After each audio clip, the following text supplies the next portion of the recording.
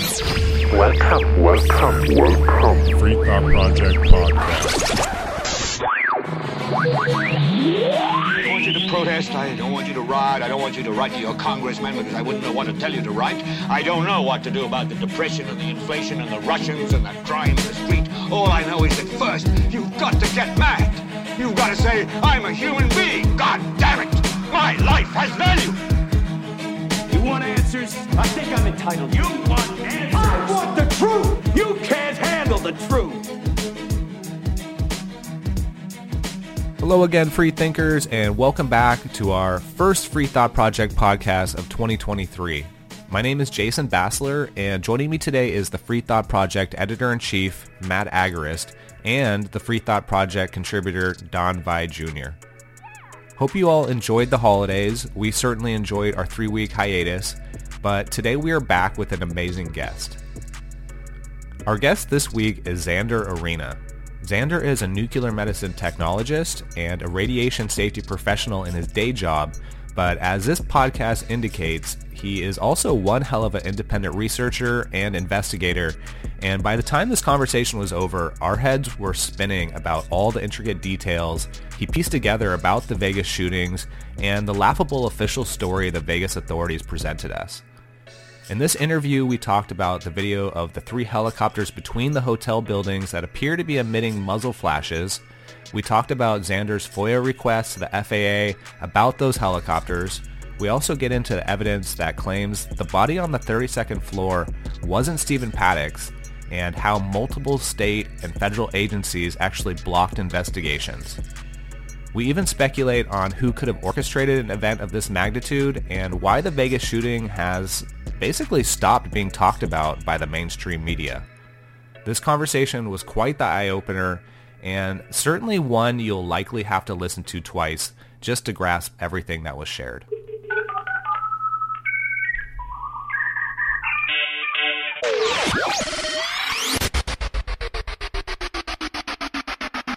Welcome to the Free Thought Project podcast, Xander. We're thrilled to have you on and joining us today. This conversation has been a while in the making, but I know our audience is really going to enjoy the research and analysis on the Vegas shooting, which is a topic you've invested a lot of focus on. Now, for a little background, you were recommended to us by a previous podcast guest by the name of Awakened Adam, who joined to talk about his experience as a 9/11 first responder at the Pentagon and detailing his observations there. And definitely check that out, guys. If you haven't listened to that one, it's a great episode. But Adam highly recommended you as an expert. We want to talk to you about that at some point, but while we were talking via email, you revealed that your work on the Las Vegas shooting was pretty in-depth, and that's something that you've taken a hard look at. And that was a story that we covered very closely when it happened. And it's a story that seems to resonate very much with our audience, in part because it left so many unanswered questions on the table about the incident, with the FBI finally concluding, 2 years later after the event, that they had no idea what motivated the alleged shooter, Stephen Paddock, to engage in the mass shooting. So I guess the first question I should ask you is, what, in your opinion, is the most eye-opening bombshell revelation that your research has led you to? And I guess we could start there. Okay, pleasure to be on the show. Thanks, guys. Excited to share all of this information with the public. The most bombshell revelation that I can provide is that the body, which was discovered on the floor of the 32nd floor, room 135, is not Stephen Paddock. From there, we may assess that there was shooting happening from other locations, and we're going to kind of get into the weeds on that. But I can say definitively that decedent was not Paddock. That's definitely a bombshell revelation, and a great way to start off the show. So you have, you sent some evidence and some information to us prior to this recording via email, and we had a chance to look at some of the images that you shared. And one of the images was looking at both Paddock and this other proxy or whatever you want to call this individual who happened to be laying on the ground, deceased. And it looks like there was a significant difference in the ear structure. And unfortunately, that was kind of one of the only cues that we have to really play off of as far as evidence, because there wasn't a lot that was provided after the shooting and as far as body that was involved. But maybe can you give a little bit more detail on that? Yeah, absolutely. So the ear structure is key, and fundamentally, it actually is enough. However, there is more. So what happened was when the FIT team breached the room, one of those officers took a high-resolution image of the body on the floor and sent it to a colleague. We know this because this image appeared in body cam footage of other officers down on the ground on their own cell phones. It then quickly dispersed to the internet, where it was disseminated widely. In a press conference the following day, the undersheriff of the LVMPD confirmed that the picture was authentic, as well as other images of the room, which were leaked to the media. In this image, you see a gentleman who is clearly dead, and his ears, the right ear in particular, is very discernible as having a detached earlobe. So the detached earlobe is a common feature for most humans. I think it's about 10% that have attached earlobes. And all images of Stephen Paddock in public circulation show that he has attached earlobes. So this fact is an irreconcilable difference. There is no way around it other than if perhaps he had had some sort of ear surgery. Clearly, there are no marks of cutting or other sorts of abrasion on the lobe. And there's actually footage of, and it's not great resolution, but there's images that the hotel provided of him in the days before the event. They say is Stephen Paddock, but whoever that individual is has attached earlobes. So whoever this guy on the floor is, the ears don't match. And I want to clarify one thing, that this incongruity is so important because Wired magazine did an expose on the fact that earlobes and, well, the ear structure, outer ear structure, is so unique in between humans that it could be used as a biometric identifier. It is as good as a fingerprint. So, and that has to do with, you know, the helix and the crux and all the different features of the ear. But each of our ears are incredibly unique, and we're talking about being able to differentiate between over 6 billion people on this planet. Via ears. And so this is not some kind of small discrepancy. So that's one feature. And then I got a few more. Any questions on the ears, or, you know, what you perceived when you saw those images? Do you have any idea of who that is, or why they would need to change out the body or anything like that? Yeah, I've got some notions on that. So if I were to put myself in the minds, let's say this is a diabolical plot, okay, and you want to fire on a crowd of individuals, and let's set motive aside for a second. In the West, we have a lot of people, citizens who are armed. There's a lot of folks who carry sidearms, are happy to jump in a fight if there's a problem. And if you were going to conduct an operation like this, I don't think that you would want to risk being intervened on, as the shooters in that Dallas affair were, by by a cowboy, basically. So you would want to have your shots coming from a secured location. And then, if you could have a sniper's nest set up in advance to run the story, I think that would be advantageous. It would help to ensure that your operation was a success. So backing up to who this person might have been, what we can say, and we can say this because of the autopsy report from the Clark County coroner, is that person was 6'1" feet tall. And he also had brown eyes. And he also had macules or moles all over his back. And he also had very bad teeth. Okay. So those are some things that we can say about him. We do not know his official time of death. The Clark County coroner did not speculate on a time of death officially. They only listed the toe tag delivery time as time of death. Now, I'm going to add one thing. In my investigation of Vegas, I was at a gun show here in Phoenix, and I happened to have an interaction with a gentleman who claimed to have been on the counterterrorism task force as a volunteer force, but there in Clark County. And he said that the buzz that was circulating in their community was that the original time of death indicated by the coroner was 8 hours prior to the shooting. And that got scrubbed from the final report. So those are things we can say about the body. And we need to clarify now that a lot of that was inconsistent with what we thought of Stephen Paddock, because his hunting permit and some other stuff was circulating online showing he was much taller. All of his pictures show he has blue eyes. But we confirmed that with FAA medical records. Paddock was a pilot, and so he was required to do a formal physical every 2 years. And Mudrock News was able to get those records released in 2018. And so we have official federal records that he was, in fact, 6'3", that he did have blue eyes, and also that he had a scar on his back from a back surgery, things that were not mentioned in the autopsy. I have spoken to other coroners and embalmers and folks involved in the medical examining process. And when I have chatted about the likelihood that they could have missed the measurement of his height by 2 inches, their jaw drops, their eyes are open. I get responses like it was the wrong body. That's not the sort of error that a professional like that would make. Nevertheless, eye color and others. So, wow. Yeah. So it's really, so these are big mismatches, right? And so we don't just have the ears. Now we've got some other corroborating factors. There are other things to consider about this body laying on the floor. The FIT team report has this image. It's like a lateral view of this corpse from far away, and it's low resolution. But you can clearly kind of see this demarcation of like blood settling in the body, right? There's like this redness down there. And that's an indication of what's called liver mortis. Not rigor mortis, but like the blood pooling. That takes time for that to happen, but these officers breached the room and took a picture kind of right away. So, whatever's going on there, this guy had probably been there for a while. And I'm inclined to speculate that it might have been 8 hours prior to the shooting. There was, in fact, a report of a singular gunshot coming from the Mandalay Bay earlier in the day. I don't want to hammer down a time because I don't want to be off, but I do recall hearing that. So that's an interesting thing to consider. So, any questions on all that? Actually, yeah, or maybe not necessarily a question, but just another interesting factoid to sort of throw into the mix.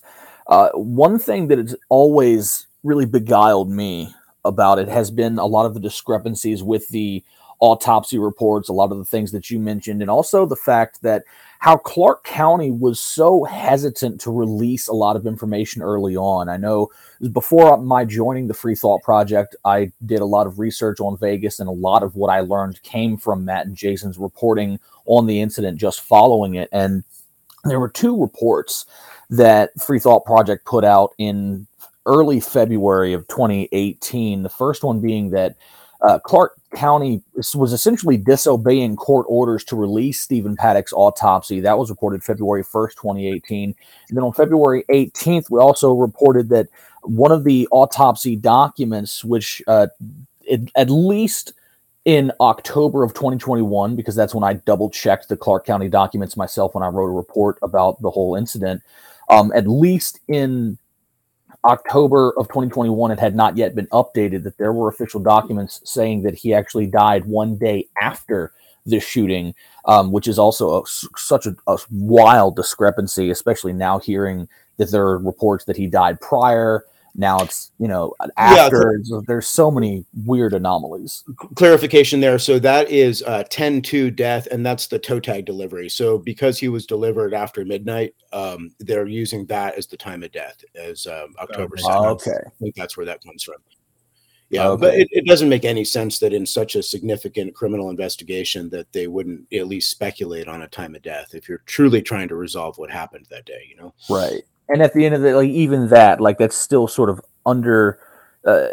overshadowed by the fact that they're just not really cooperating with the court orders to release the information in a timely manner, which, goes to ask the question of what are they trying to hide? Why would you not release it, especially at such a time when the investigation is so pertinent? It makes you wonder. Yeah, and that's a perfect segue into one of the other things I want to talk about, which is how crazy the cover-up or collusion has been to prevent us from knowing the truth in this matter. So here's where I want to go with that. With this leaked image, what I sought to do was to try to corroborate the image from an official source, right? Now, I later don't feel that that's important because we have the image on the body cam footage on the officer's cell phone. But at the time, I thought, well, let's just see if we can get it from LVMPD. So I started asking LVMPD in early 2018 for official crime scene images of the body, and I also started asking Clark County through official processes for X-rays, radiographs, images during the autopsy, during the medical examination. And I got so much pushback from them. I did written requests, I did phone calls. At one point, being very polite with an individual at the coroner's office, he kind of like flipped and he goes, "What are you accusing us of?" And it was a strange response, given that I was just simply asking for images in a non-threatening or in accusatory way. It just seemed so suspicious. The court in Nevada ruled that the public was entitled to all of this information. They via a family member, whoever this person was in fact cremated. The only official linkage to Stephen Paddock was via fingerprint match. That's how the FBI says that they matched this body. So it begs the question, what's the chain of custody of those fingerprints, right? I mean, you could take a fingerprint from, I mean, if there's no chain of custody on the fingerprints, then, you could be matching anybody's fingerprints, right? So it's just really suspicious. And I am actually going to be, I've got the URL. I don't have it up yet, audience, but keep your eye on a website called vegastruth.org, because I'm going to be posting a lot of the images of this correspondence, PDFs, that kind of thing. So you can kind of digest and look through and see what kind of friction we've gotten in trying to sort out what actually happened. With respect to LVMPD, they ultimately claimed that Stephen Paddock had a right to privacy, and that is why they will not release the images from the crime scene, which on its face is absurd, right? I mean, this guy is allegedly a mass murderer of over 50 people, tried to kill thousands, and he has a right to privacy. Excuse me. They have released images of dead citizens via body cam, and they're protecting this guy. They're protecting this asset. So I filed a complaint with the Internal Affairs Division there at LVMPD. I got some reasonable communication back and forth with them, but ultimately it was a dead end. The lawyers from the police department got involved, and I've got that letter from them saying that he had a right to privacy, and that's why they're not going to release it. So I then countered with a request. I said, okay, how about just tell me what pictures you do have? In other words, don't show me the pictures. Just tell me the log files, what images, what views, at what point in time did you take these images? And they responded back saying, we're not going to provide you anything. Ask the FBI. So, what that tells me is that this cover up extends beyond LVMPD. And so I don't know what federal components may or may not have been involved, but clearly there's not an interest in getting it. I challenge the public to try to get an official high resolution image of that corpse. Yeah, that seems highly suspicious, especially considering this was the largest mass shooting in recent history, and that was something that was supposed to be very significant. And for a short period of time there, the media really played up on that. Now, it was, according to ABC, about 75 minutes between the first shots until police entered the suite. And yeah, I would suggest that's probably not enough time for the blood to really change its form. But there just seems to be so many, as you and Dawn have both mentioned, so many discrepancies and so many problems with the official story. And not only the official story, but the stories that they would give us would continue to change. Now, one thing that you touched on already was the multiple shooters theory. I was maybe hoping to get into that a little bit more. I know that there was the footage that you had sent us, Xander, of what looked like a helicopter possibly flying at a very low altitude, and shots. You could actually see the muzzle flare coming out of this helicopter. And that's something I'd like to talk about as well. I also remember hearing during the time that there was footage and speculation that there was actually shooters in the crowd. And then one other thing, too, was there were shots apparently fired from other hotels that same night. So do you have any information on any of these things? Yeah, I do. Absolutely. Let's get into that. I want to tidy up one last thing on the room, and it's an interesting point. The last two shots of the evening were at 10:16 p.m. And there's footage of these folks down at a bus stop down below the building. And right after those two singular shots ring out, only then does a woman say, "There's glass falling from the Mandalay Bay." So how does an alleged suicide shot end up with a dead person and then glass is falling from the building? I don't know if those percussive sounds are them breaking the glass out. I don't know what the deal is there, but it's a curious finding. So let's talk about these other shooters. Well, the police responding to the 32nd floor are on body cam saying, "We have reports of two shooters, there's two shooters," right? So they're clearly clued into the fact that there's multiple shots fired. When you listen to the audio of the event, what you'll hear are differing rates of fire. So there's one very clear sequences of shots that are at about 600 rounds per minute. It's got a very distinctive cadence, and it's consistent with a belt-fed weapon, like a 240 Bravo. The other sounds that you'll hear might be more like a bump stock. It's a little bit of like a faster varying rate. But what's so important is that these overlapping rates of fire cannot be fired by the same singular person at the same time, right? You can't fire a belt-fed weapon, and there were no belt-fed weapons in that room, while simultaneously firing a bump stock.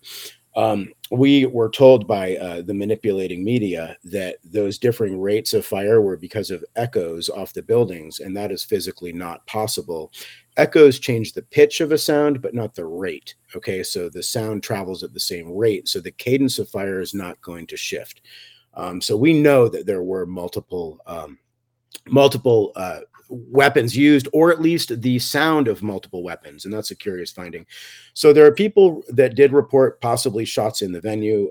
I don't have any definitive knowledge of that. I can't say one way or another. There were with certainty reports of shots in other hotels further up the strip, so far up the strip that it is not possible for anybody in the Mandalay Bay vicinity to be shooting inside of those hotels further up the strip. So this is now I'm getting into speculation territory, but again, if you were an operative team who had a staged sniper nest and you wanted to confuse law enforcement, you might fire in lots of different locations. You might use blanks. You just would create chaos. And in that process, potentially could fire more securely from a different location until you had a sufficient number dead. I don't know if that's what they did, but that's my guess. I don't think we have reports of casualties in those other hotels, and so that's why I wonder if they didn't just send in people with blanks. But with certainty, yeah, there were reports fired from other hotels further up. So talking about the airspace between the hotels and these helicopters, your instincts I think are correct. You said muzzle flash. Those are what my instincts are also, but we can't quite yet prove it's muzzle flash. But let's talk about those flashes. So concert goers reported being shot at, from the air, right, from an elevated position. Shots were raining down on them. There was an individual who had a high definition GoPro on, and he was watching Aldine having a good time when the first shots rang out. And this footage is widely available online. It's called Vegas First Shots. So this guy, he runs with the rest of the crowd and records a continuous high definition sequence of footage. And I want to say it's about 8 minutes into the shooting. He's taking cover and he looks up towards the hotels because the crowd has kind of discerned that shots are coming from that general direction. And they're looking up at the hotels. They're trying to figure out where it's coming from. And you can see these flashes of light between the Mandalay Bay and the Delano in the airspace there. And there are at least 3 different loci of light, and they're at different altitudes. And they're relatively stationary. They're not moving like a plane would be moving. And this led the public to start investigating aircraft activity. And so we used Flight Radar 24, which is a publicly available site where you can watch air traffic, helicopters, planes, etc. And we discovered that 15 minutes before the shooting, 3 EC-130 tour helicopters operated by a Maverick helicopter turned their transponders off behind the Mandalay Bay, which is a violation of Title 14 Code of Federal Regulations in Class Bravo airspace. And so curiously, these 3 helicopters went dark. Then the shooting breaks out. and we see these flashes of light between the hotels. Now, at the time that the flashes of light are happening, I think it's mode C, there are no aircraft that are supposed to be in that airspace. There are no planes that are going to be there that would be visible from that vantage point of the GoPro. There are no helicopters that are supposed to be there, right? There's no traffic that is supposed to be in that location. In other words, that is in compliance with federal regulation. So we asked the question, well, what are they then? Let's find out. So this was a long process. I FOIA'd the FAA, and I asked them if they could provide the primary radar returns from McCarran Airport at that point in time. And I got a very strange reply saying that, and I used the flight radar data to use tail numbers. So I asked for specific tail numbers. I asked for their departure time, arrival time, primary radar, secondary radar, just again, all this information from an official source. The FAA responded in an official letter signed by a guy named Michael Artist, that they would have no record of those helicopters because they only track aircraft using visual flight rules. Paraphrasing his response, but more or less that's it, which was really strange to me.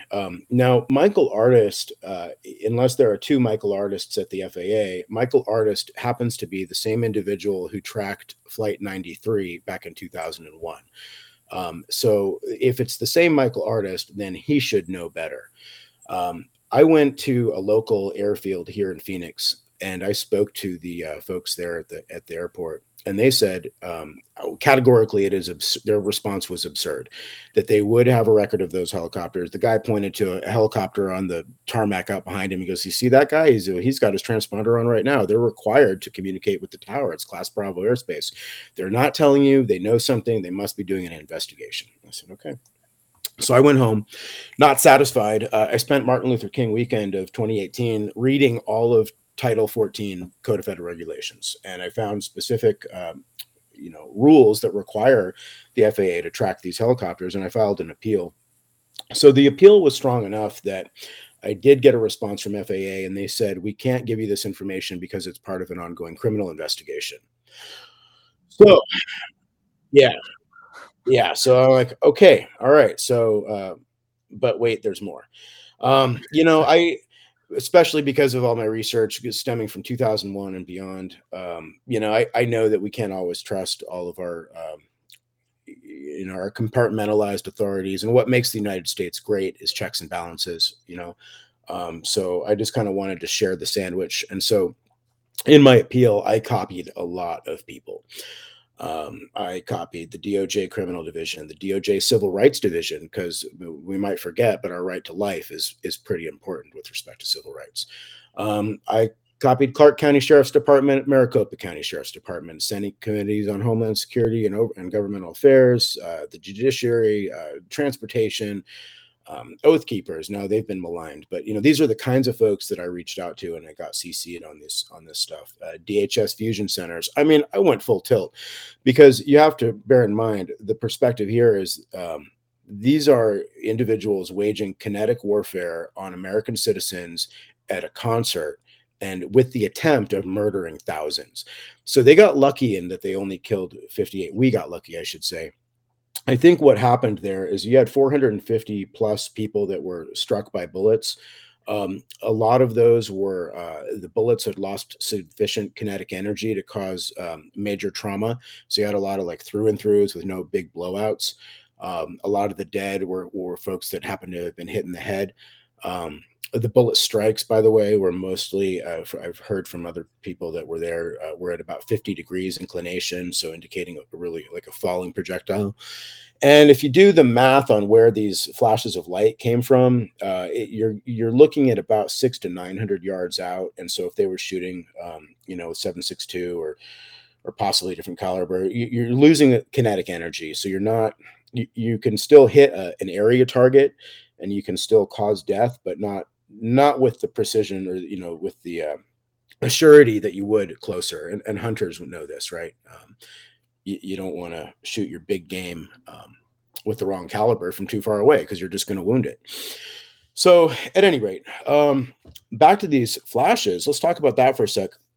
In the Vegas truth community, we started kind of circulating this information, trying to sort out what was what. And we got a lot of pushback from within the community. It almost seemed to be coordinated. And one of the things that we saw was this notion that there was some exfiltration that happened at the hotel, that there was some radar transponder that stopped on the roof of the Mandalay Bay, and that they possibly exfiltrated a team. There's a Saudi Prince stuff. And let me just tell you, that's all bullshit. When I have analyzed the actual radar traffic and correlated it with the air traffic control audio, that signature transponder is a misrepresentation of the GPS coordinate from an airplane, which is actually landing at McCarran at that time. So that's not a helicopter. There was no exfil. People postulated that those flashes of light could be photography. And so I want to kind of walk you through the thought process there. So I guess they're thinking that maybe somebody apprised of the situation wanted to take pictures of the event, and that those flashes were flash photography. Okay, so that fails on so many levels. One, you'd never use flash in open airspace. I mean, you would destroy your picture if you're trying to take an image at night, right? Nothing for the flash to bounce off of. Right. Two, taking pictures from a helicopter is the worst place you could take a picture in low light, right? I mean, you've got vibration from the rotary aircraft. I mean, like, you're not going to choose that for your pictures. And if you had foreknowledge of this event, and even if you didn't, and you just happen to get lucky, why would you break federal regulation and turn your transponder off and expose yourself between these hotels for pictures? I mean, it's absurd. So what are those lights? Well, they're not navigation lights. Navigation lights are red or green, or possibly a white with a very rhythmic cadence, like a flashing strobe. And when you look at the I'm going to call it muzzle flash. When you look at the flashes emanating from the airspace, it's not like that at all. It's a warmer hue. It's irregular in color. So yeah, I think it's muzzle flash, man. That's just kind of what my gut tells me. Can I prove it? Well, no, I wasn't in the air at that time, but I don't have another reasonable explanation for what that light is. And the light is corroborated by a second concert goer's footage. So it's not quite the high def of the GoPro, but it's a second concert goer. We have that footage as well. So you've got multiple people recording these light flashes, this optical luminance between the hotels during that time. You got helicopters with transponders going off. And, I want to be rigorous in my analysis. That does not mean that the Mavericks are the ones that did that shooting. I mean, in theory, you could have had 3 Mavericks turn their transponder off. You could have replaced them with 3 drones or some other kind of stationary aircraft and had those shooting while the Mavericks provided plausible deniability. I mean, I don't know what it means as far as who was doing it, but I think that investigating the helicopters is a reasonable thing to do. And, we had hoped that the federal government might do that. We filed reports with the intelligence community IG, the director of national, the ODNI. We took it as high as we could go, because we don't know if the perpetrators of this were even American. It could have been a foreign adversary or a foreign competitor attacking us for various reasons. We don't know, but I can say with certainty it wasn't Stephen Paddock, who did this, or at least he's not the body on the floor. Something very strange was going on in that airspace. We don't have. Yeah, go ahead, guys. I've been rambling for a little bit. Let me catch up. Well, I was just going to say that I absolutely agree, and there's so many points to hit on just in that blurb that you just gave us. First and foremost, when it comes to the question of Paddock having secondary persons among him, one thing that I found interesting in my research in this event was first of all, a ABC News report that essentially confirmed that Mandalay Bay staff had heard Stephen Paddock talking to other individuals in his room whilst on the phone ordering room service, which then the FBI very bizarrely and without any reason just claimed, oh, he was just pretending that he was with other people, but he was actually alone, without providing any sort of corroborative evidence. And then there were some room service receipts that were actually obtained from the trash bin by I believe cleaners, maids and whatnot, that actually show that Paddock had ordered dinner dinner for 2 individuals on September 27th that also seemed to corroborate that he was at least had one other person with him. So it really raises a lot of strange questions. And then when you get into some of his history, and it's sort of like it just continues to unravel this twine ball of just strange anomalies tied to this, such as some of the communications that were obtained indicating that he was possibly some sort of arms dealer, and then that whole business with his second home being robbed, and while under police surveillance that they were somehow able to completely bypass to break into his home and burglarize, and then his brother being arrested for child pornography charges. It's a whole web of things. And on his father was a bank robber, FBI's most wanted or something. The whole family has got this sordid history.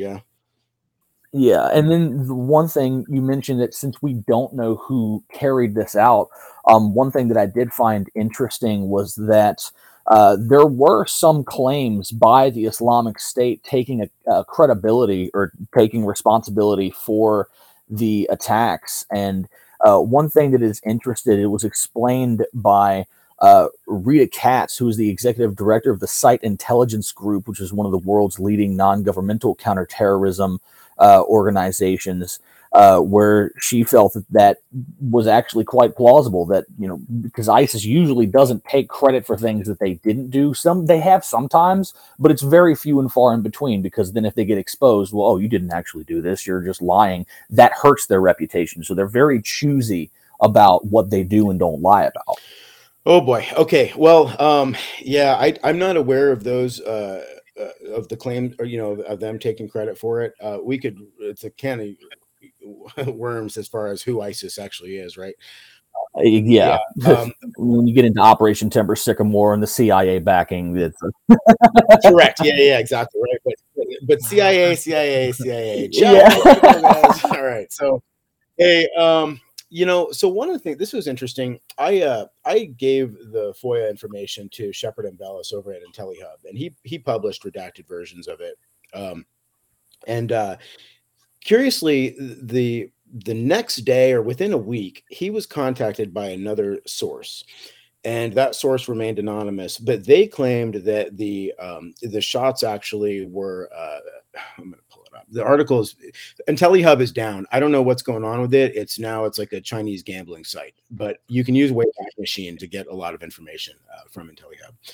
And the title was the CIA's elite airborne use of force team deployed on the night of October 1st? And it goes into great detail about how basically it was an AUF that was used to shoot.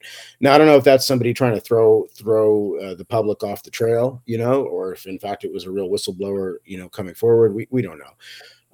But I do know that you have to have some training to successfully fire from a helicopter. It's not something that anybody can go out and do. Now, granted, you're shooting at an area target, so it's a little easier, but it's not an easy thing to accomplish.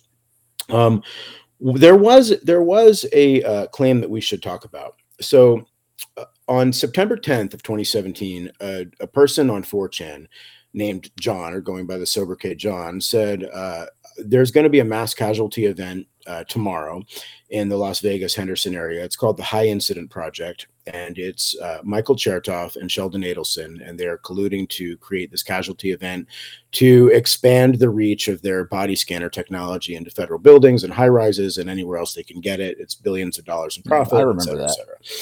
So, yeah, so this was picked up by The Forward, by I think it was Unilad. Yeah, Unilad covered it. A couple other places covered this thing. And what I recall is that the shooting kind of dropped out of the media once that report surfaced. Curiously, I tried to post it in the conspiracy theory section of Wikipedia. I properly cited both The Forward's covering of it and Unilad's. I used all the correct Wikipedia editing and whatnot, and they would not allow that to stand. And I mean they, meaning this team of editors of that article. No matter how it was phrased, they would not let it remain.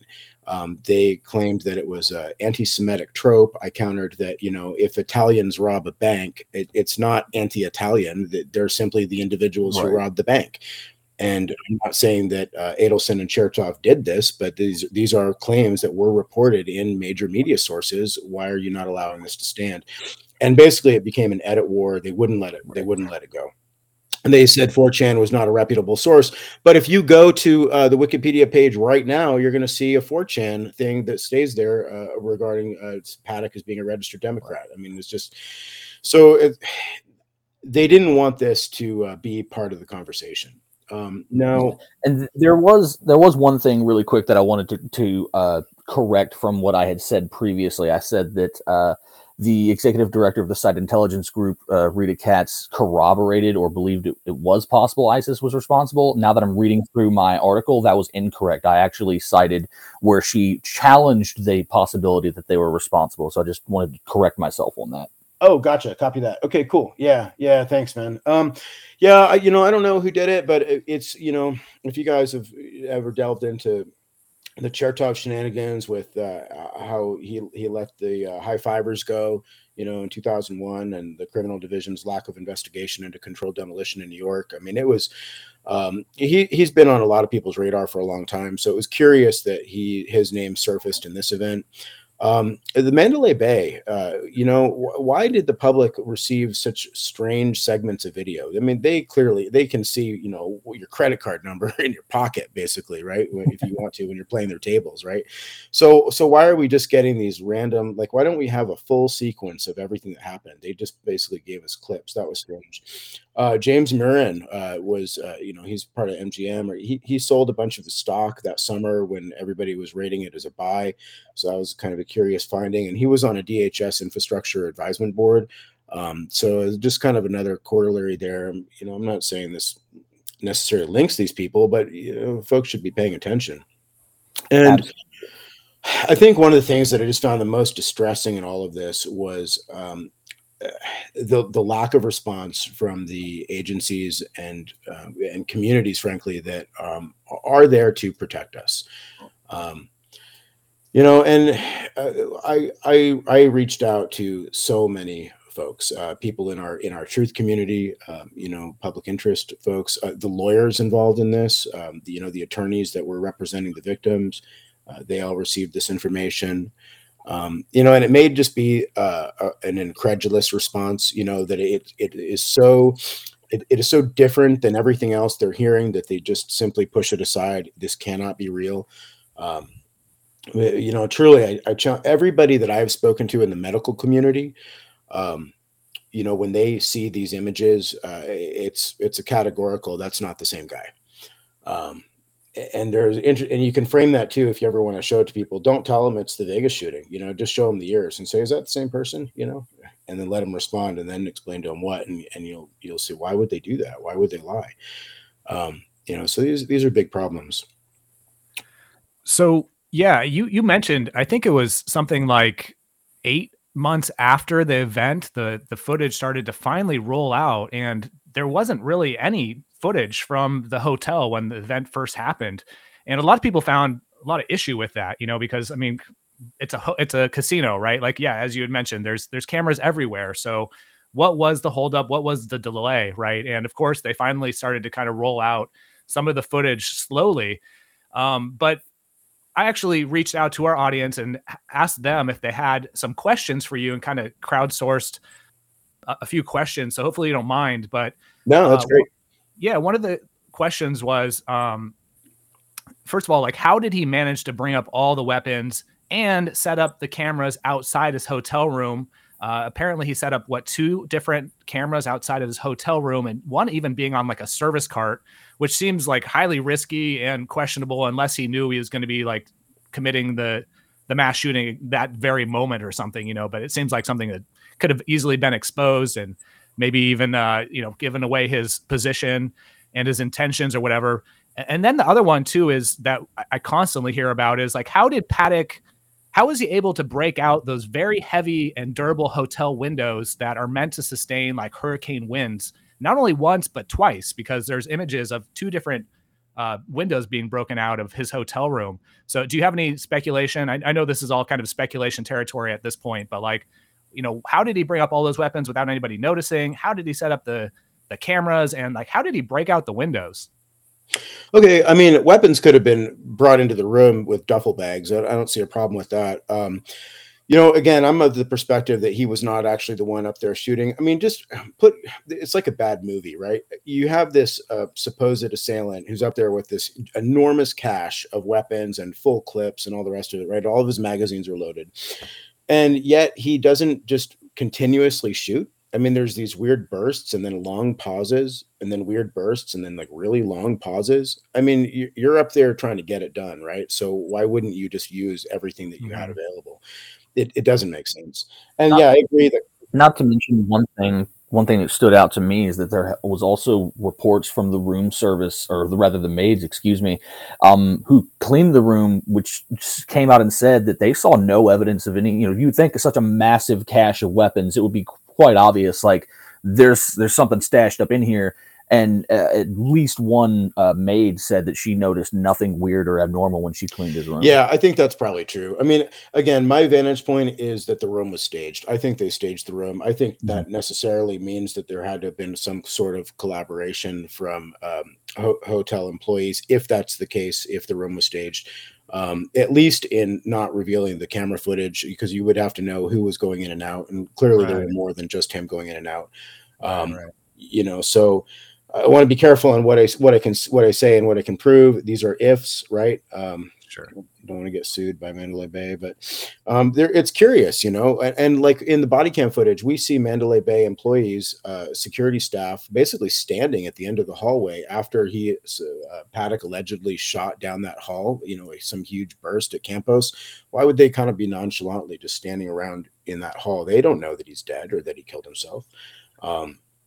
There were 2 shots fired, and when the police came up, the Mandalay Bay security never says to them, "Hey, we just heard 2 shots." Nothing like that. No, like, "Hey, watch out, he's still alive." It's just all very strange. The service card in the hallway, that didn't really make a lot of sense to me. There was just a lot of things in the room that just are bizarre. They're just categorically bizarre. And again, going back to the folks that were down below, it's not until after the 2 shots that they report seeing glass falling from the Mandalay Bay. So if they stage the room, you're going to shoot from other locations. You're going to wait until the operation's done, and then you're going to break the windows out, right? Why would you break the windows out beforehand and risk a response, when you're not done with whatever you're doing?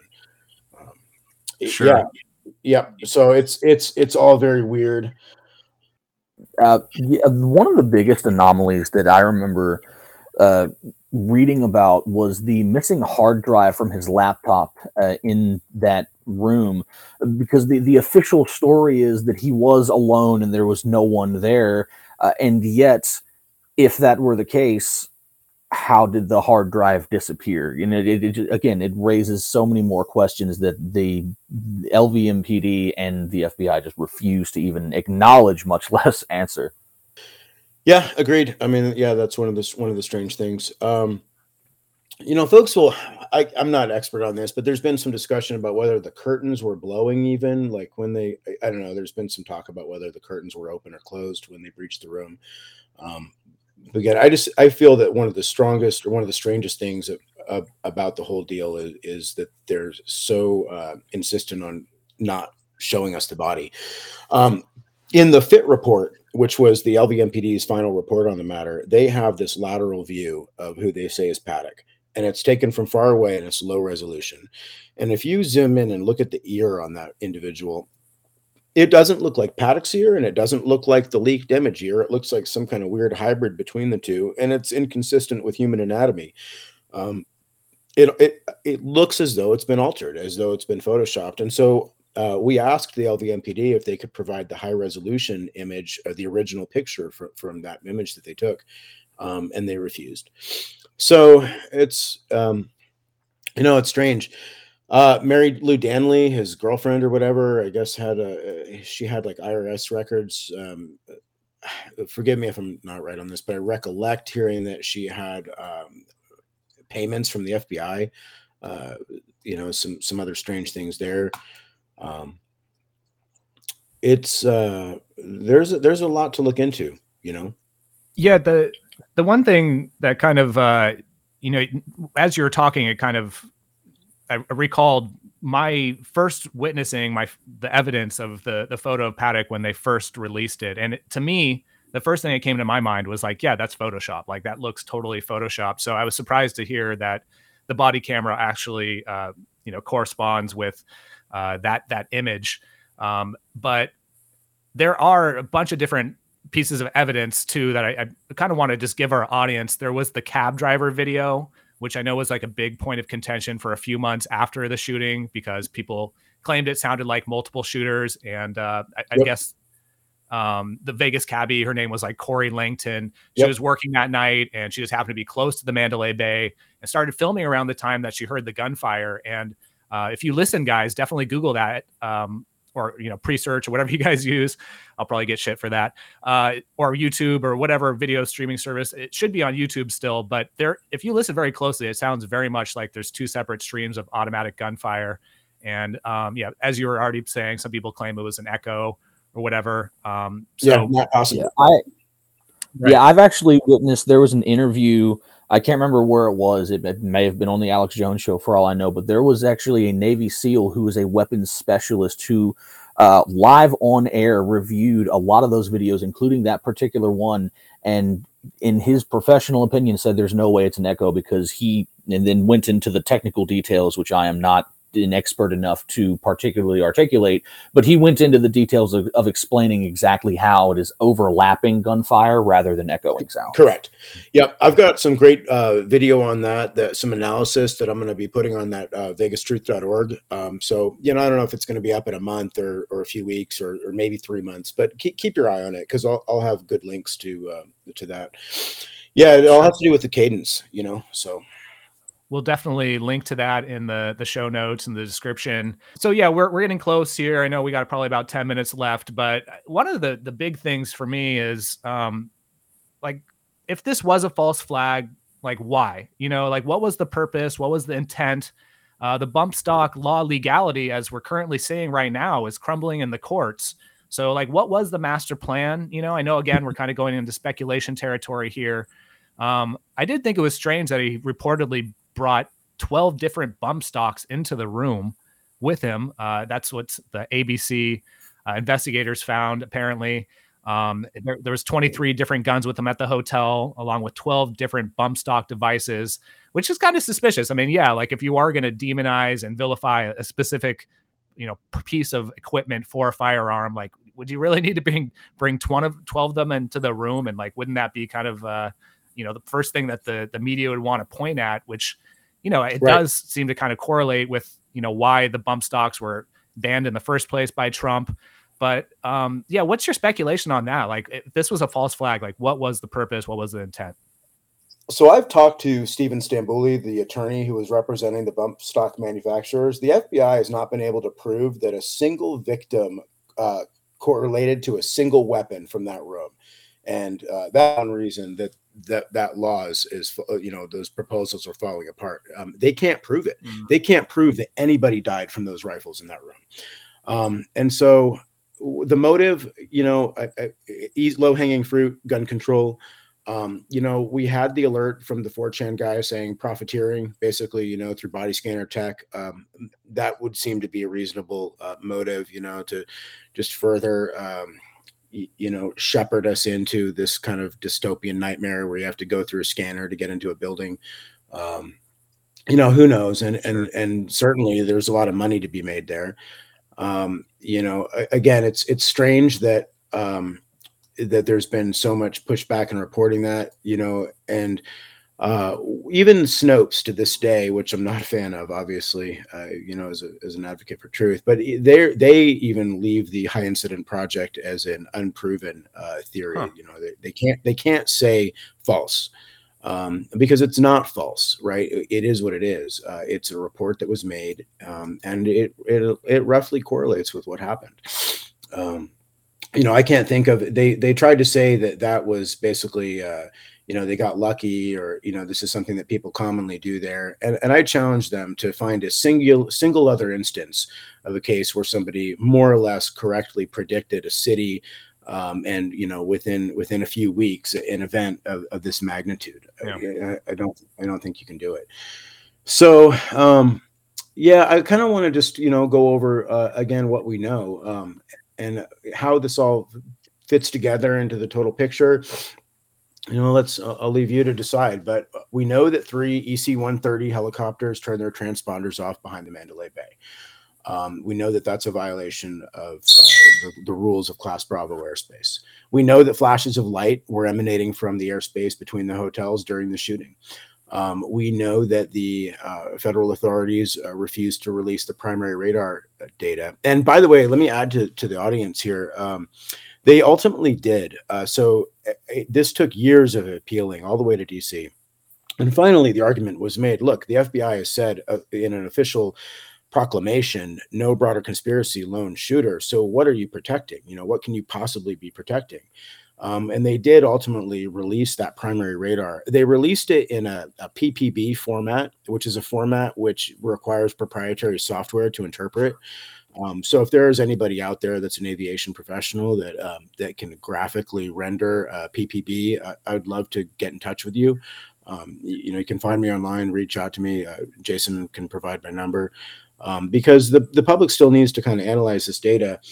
And curiously, they gave us PPB information. There's a gap in the information they provided. So they gapped their disclosure. We're missing the I've got it here. Well, I won't get bogged down by that, but there's about 10 minutes that they didn't provide. So that's a little bit strange.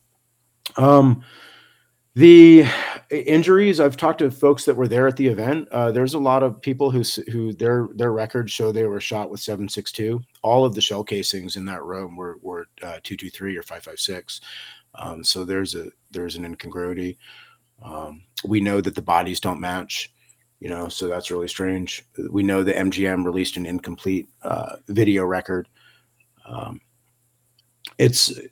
We know that there has been serious pushback from LVMPD and Clark County with respect to images of that body. It's one of the strangest things of the day. So again, challenge the public to try to get an official record. We know that Mirren sold substantial fractions of his MGM holdings before the event. And we know that as far as motive goes, I don't know, but we do know that, somebody said, hey, this is Michael Chertoff and Sheldon Adelson that are going to be doing this. And I don't know if they did or didn't, but the High Incident Project was a real, declaration that was made. And I think it's worth investigating.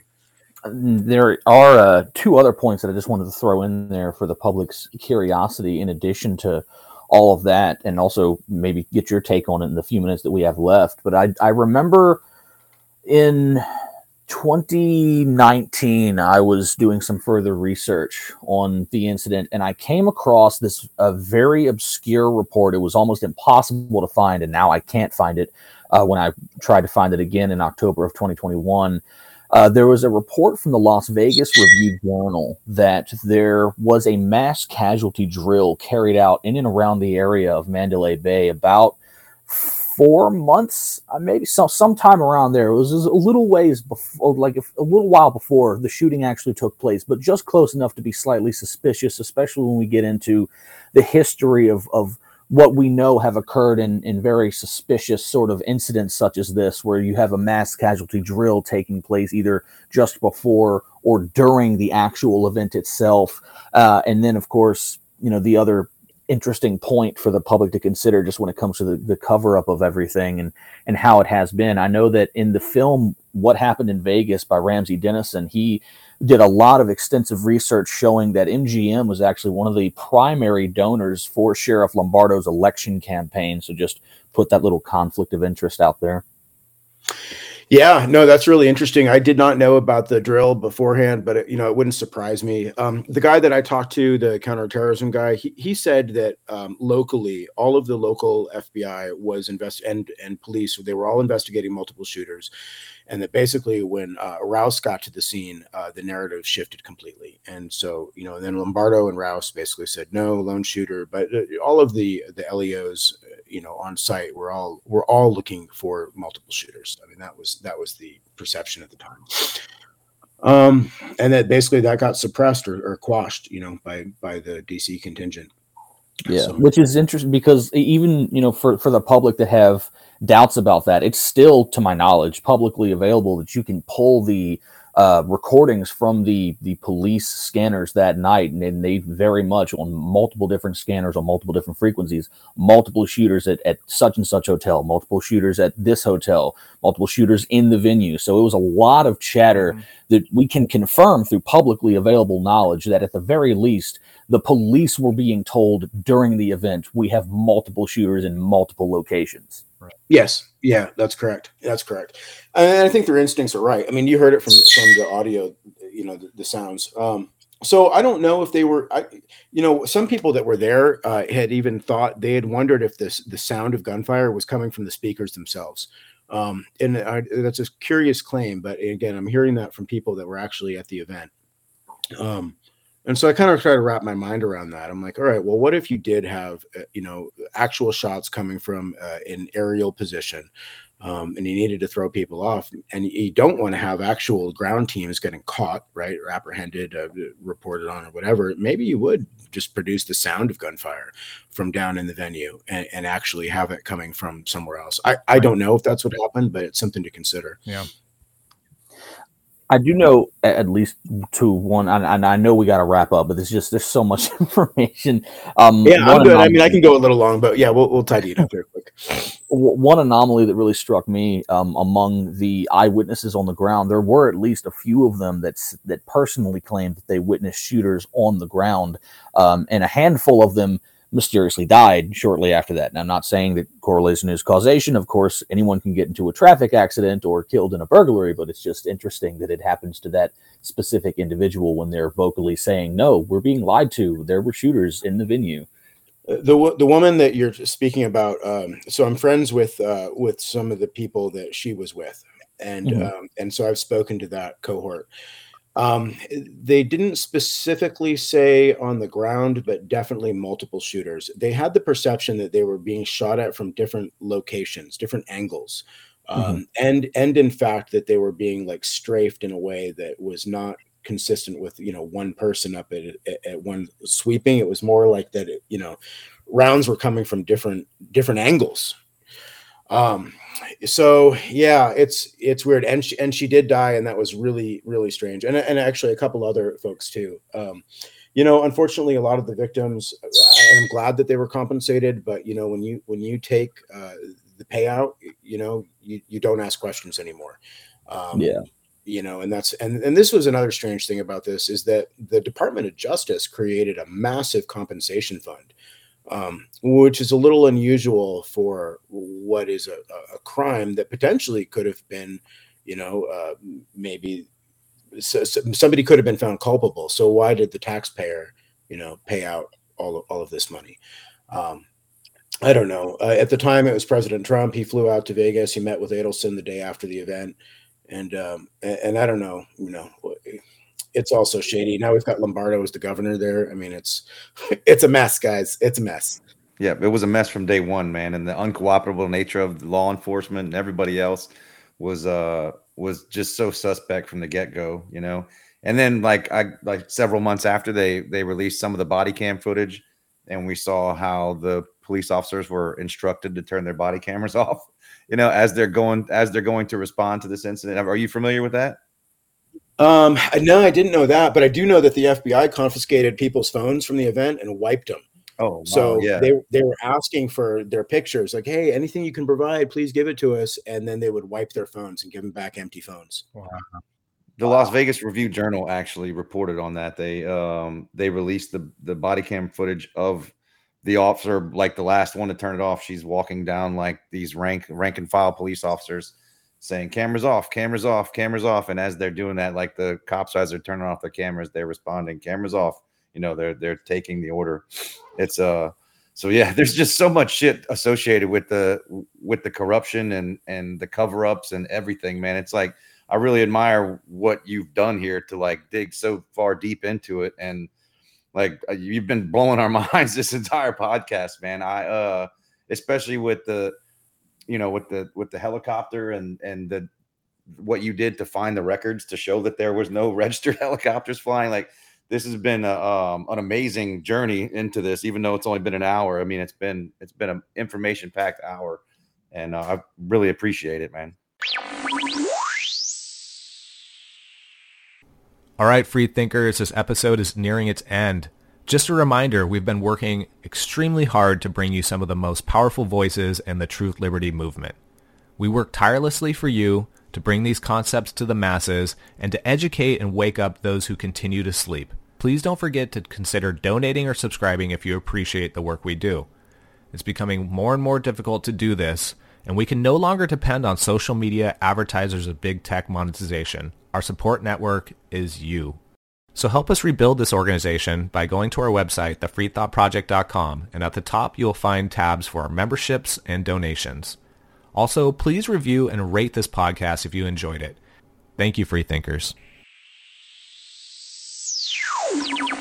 Right on, guys. Yeah, it's been fun. Absolutely, man. Well, happy to come back. And again, I'll try to get all this information up and available for folks. I'll give you some links immediately where people can watch some videos on YouTube, but you know how that goes. They might take them down. So I'm going to have my own website where, people can go and rely on it, hopefully. So, yeah. And we're going to put up all your information in the bottom of this podcast so people can click and watch those videos, view those images, and, and see everything else that you have out there. Cool. Right on, guys. Yeah. And one last thing. I mean, if you're listening to this podcast and you're an LEO or you're a medical professional and any of this resonates or you have the expertise, to weigh in on this, like, be brave. What are we doing? Are we a public who are just, sheep for wolves to slaughter? Or are we going to stand up and say, no, this is unacceptable? We have a judiciary investigative committee who might be interested in your whistleblowing reports. I mean, so stand up, do something. Absolutely. No, great point. And just to have my own final closing point here, one of the hugest red flags for me is now, 5 years later, zooming out, like, one thing I could say for certain is that the corporate media has just simply stopped talking about this event. It was probably somewhere around 2019 where they wouldn't talk about it anymore. And even on the anniversary of the event, we don't hear a word, like last October 1st, there's barely any articles from the mainstream press. And every other tragedy we hear about, right? Like 9/11 ad nauseum, Pearl Harbor, and even the Parkland shooting, but like the largest mass shooting in modern history doesn't deserve any attention or the never forget platitudes. So to me, that really does scream that they're trying to forget about it. They don't want us to continue looking into it. They don't want to continue talking about it. They don't even want to, give the thoughts and prayers to the incident and the fact that there's just no attention put on it. It seems really strange to me. So, you're certainly one hell of a researcher. And as I had mentioned earlier, we'd love to have you back on to talk about the cameras at the Pentagon and try to get to the bottom of that, because I'm sure if you're just as diligent, researching the Vegas shooting, you'd be probably just as much with the 9/11 stuff. So this conversation was definitely amazing. And hopefully this gives our followers just one more piece of the puzzle and gets us a step closer to understanding the truth about what happened that day. And actually, it sounds like with all your research, maybe it presents more questions than answered them. But it might, but it's like Feynman said, right? If experiment doesn't fit your theory, the theory is wrong. Sure. So we have to take this experimental data into our final picture. Otherwise the puzzle image is wrong. So we have to get it right. Absolutely. Thank you, guys. Yeah, we appreciate you making the time for joining us, and thanks for sharing your knowledge. All right. Till the next time. All right, guys.